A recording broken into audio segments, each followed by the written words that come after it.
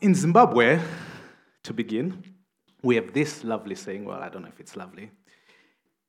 Right on board, you can see. Anyone want to just try read it. Let's see if anyone can read that.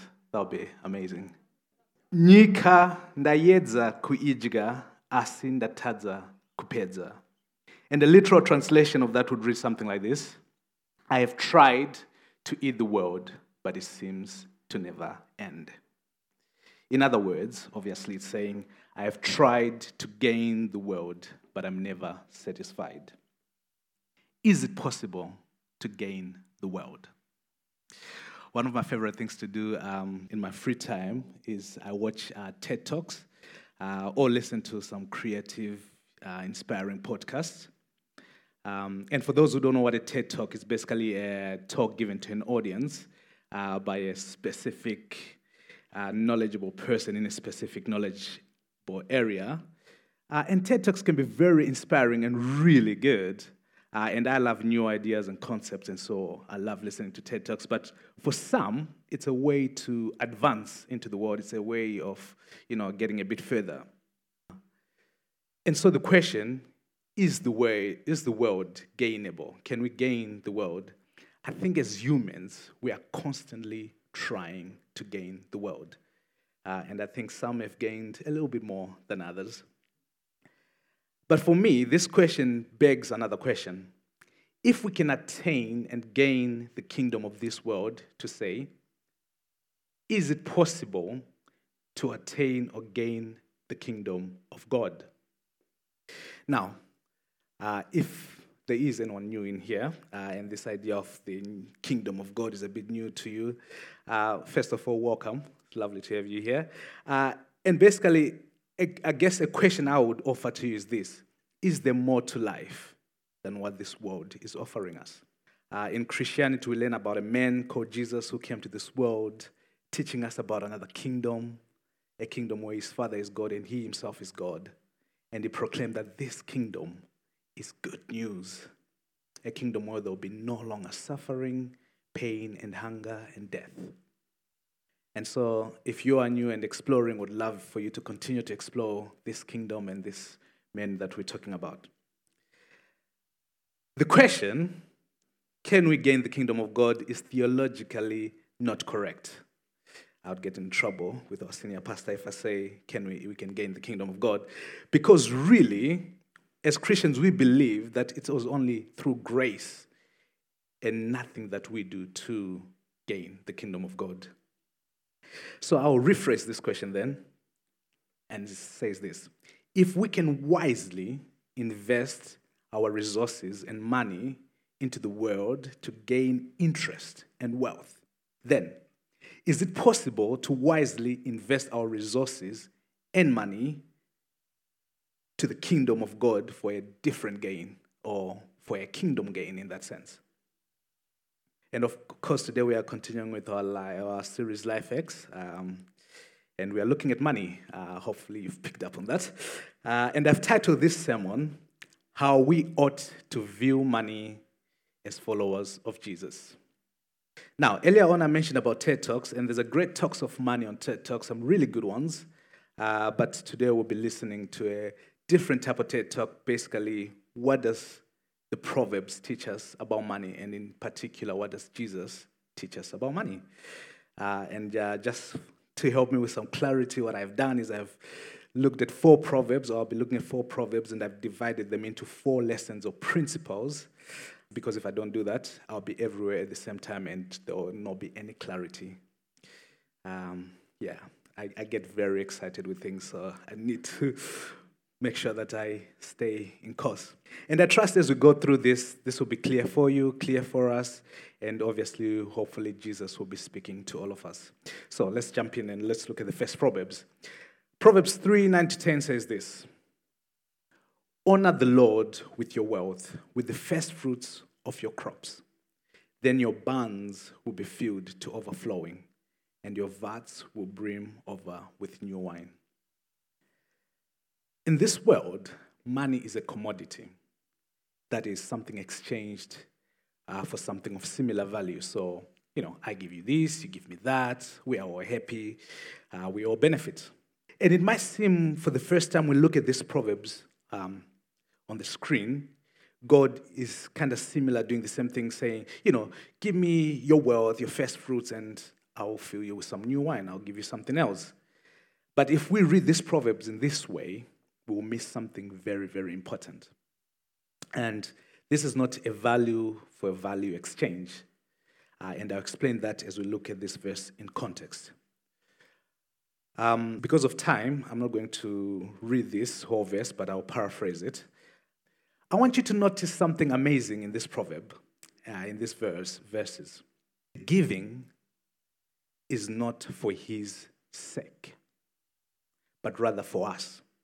Imagine, if you like, a sort of a well-being check, and God saying, you want to be overfilled, you want to stay healthy, you want to prolong life. I am the source. I would do that for you if you remain in me. If you look in verse 1. Hold on to my love and faithfulness in verse 3. Trust me, he says in verse 5.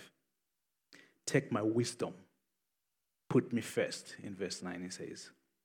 What he really is saying is, I want to give this to you. I want to give you more. I want to keep you nourished. But you need to remain in me. Because, friends, honoring God is really just acknowledging that he's the one who gave first. How much we have, how much you have is insignificant because he gave that to you anyway. He's interested in a heart that honors him. And when you give, for example, to church or in church, it's not about the work of the church or the ministries in the church that we serve, because they're God's anyway. And he can provide miraculously for those if he needed to. But when you give, you honor him.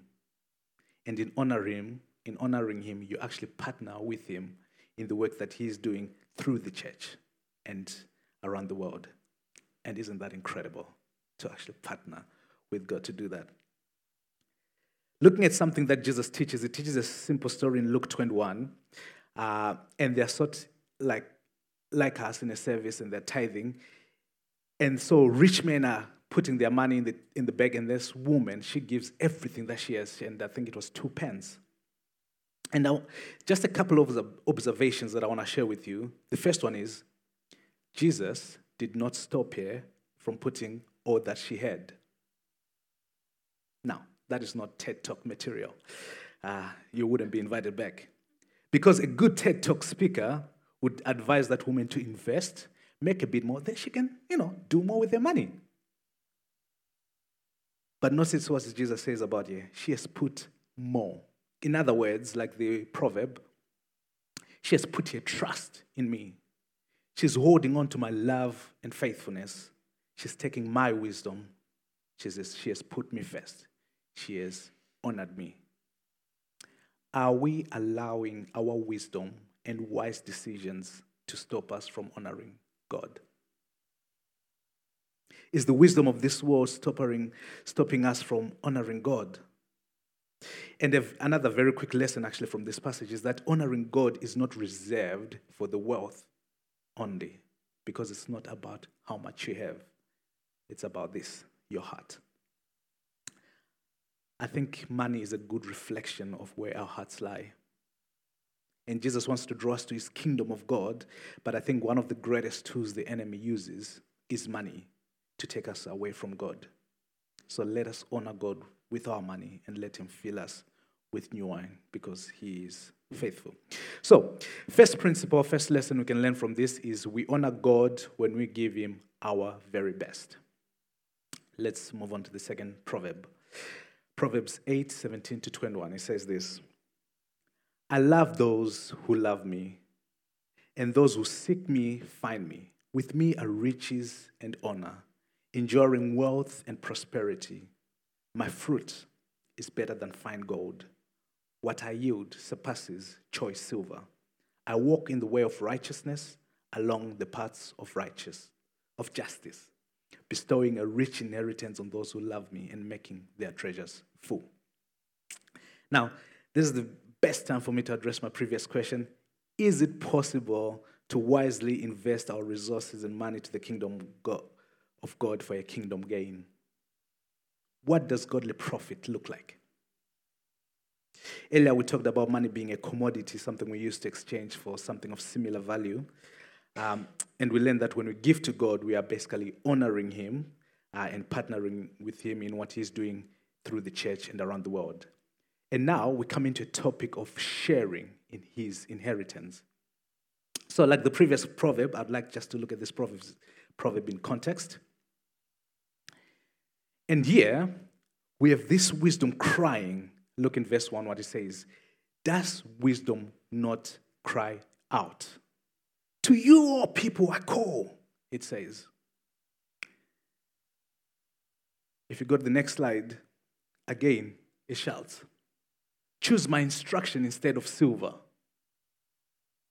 for wisdom is more precious than rubies.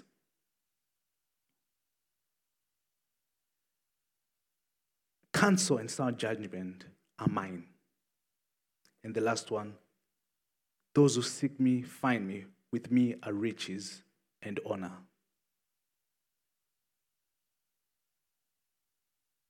So let me ask you, what profit are you yearning for?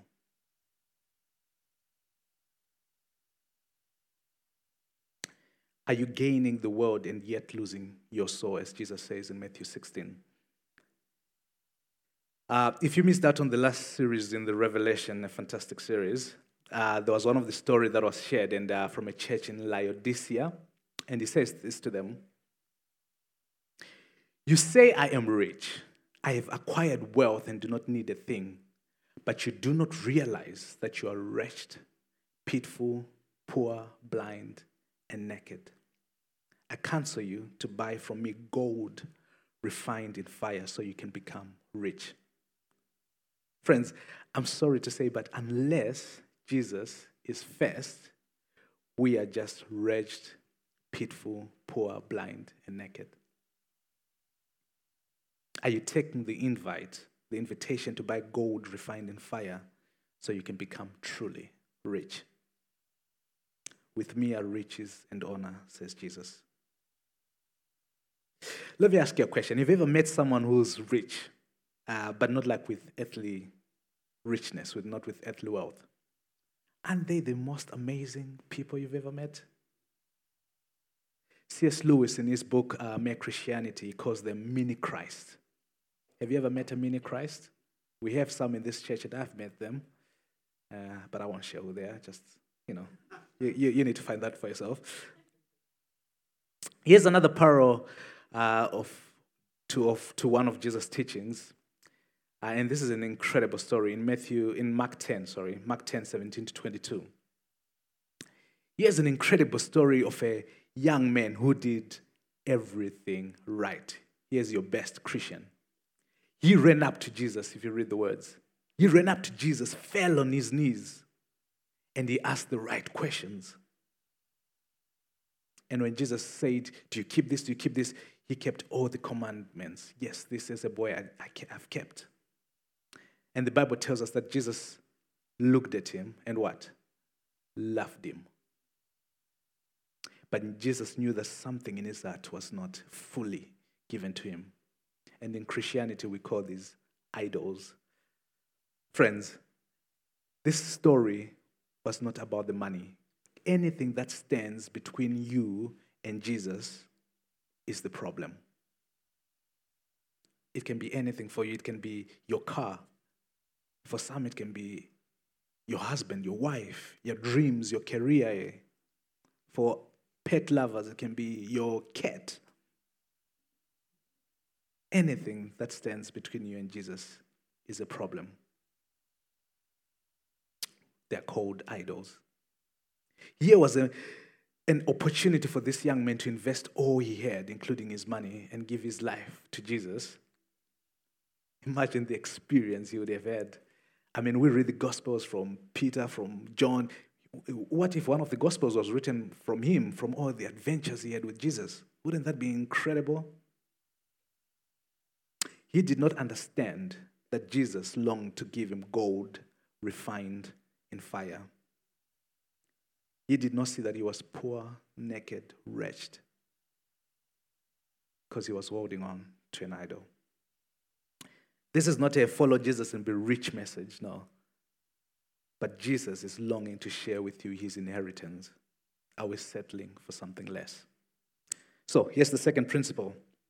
We are wretched, we are poor, but Jesus is inviting us to his inheritance. Are we willing to let go of our idols? There's a very beautiful verse. I really like this verse in Luke 12. It's a great read if you haven't read it. But just reading the last two verses, 32 and 33 says, "Don't be afraid, little flock, for it gives your Father great happiness to give you his kingdom. Sell your possessions, and give to those in need. This will store up treasures for you in heaven, and the purses of heaven never get old or develop holes. Your treasure will be safe. No thief can steal, and no moth can destroy it." I think that's amazing.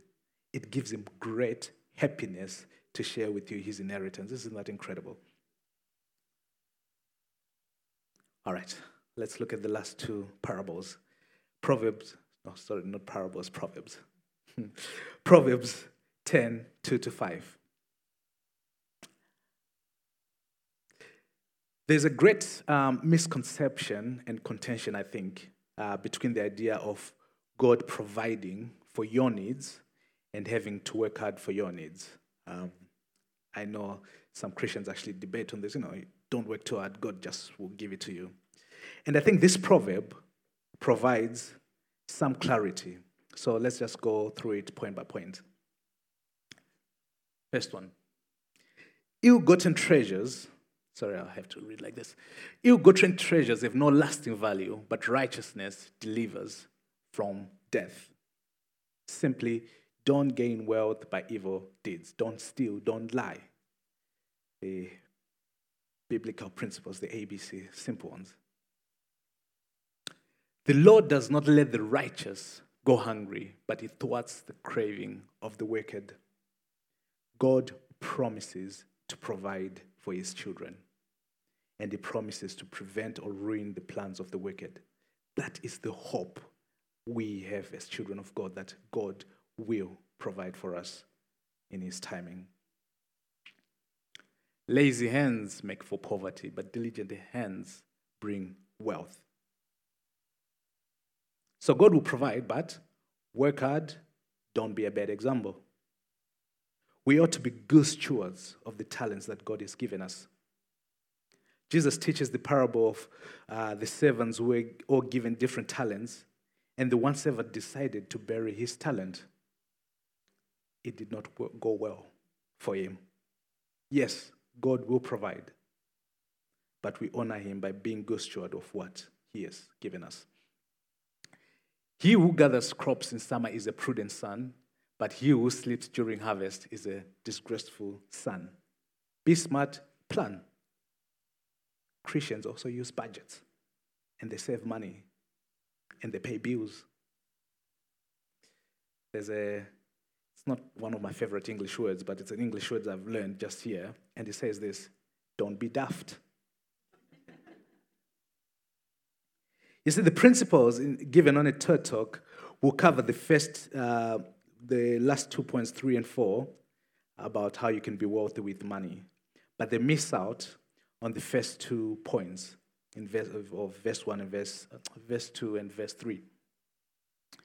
I want you to see this. Obviously, they might agree with, yes, don't lie, don't steal, but, if you need to.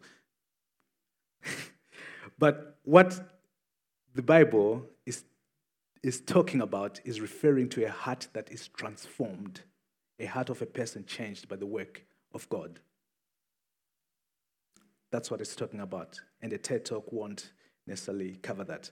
The second point is, we do not trust in the treasures of this world as our source of provision, but we trust in God's faithfulness and that God will provide. You see, in the world, we are defined by what we have. So it's either we are proud of ourselves and we boast in ourselves because, we've got much, or we feel worthless because we haven't acquired much. But when we believe God is our provider, We do not boast or look down on those who don't have, because whether we have plenty or we have much, it is through Jesus. In Christ, our identity remains the same. That's why this message is good news. It's not about what we have, but about a life given to God. Paul says in Acts 17:28, "For in him we live and move and have our being. We are his offspring." So, this takes us to our third principle. Our identity should only be in Christ, not in our wealth. Only then can we truly be generous and good stewards of the portion God has given us to manage. And that word identity simply means where we get our worth from. You see, friends, I could stand here and preach to you about generosity all day long, but unless we are transformed by God, we can never be truly generous. Because even an act of generosity can be selfish. Many religions are generous. But when we recognize where our worth is from, it will transform how we see everything, and that includes our money. So let's move on to our last proverb, and we'll finish. Proverbs 30:7-9. "Two things I ask of you, Lord. Do not refuse me before I die. Keep falsehood and lies far from me. Give me neither poverty nor riches, but give me only my daily bread. Otherwise I may have too much and disown you and say, 'Who is the Lord?' Or I may become poor and steal and so dishonor the name of the Lord." There's a great honesty and humility in this writer. His name is Agur.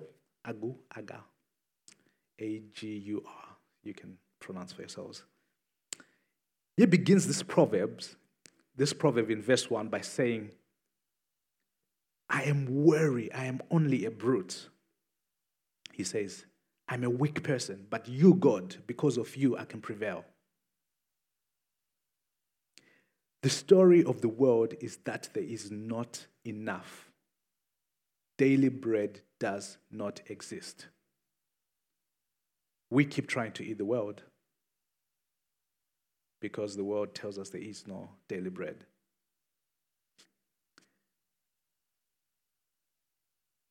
And what we gain is never enough, so we keep eating.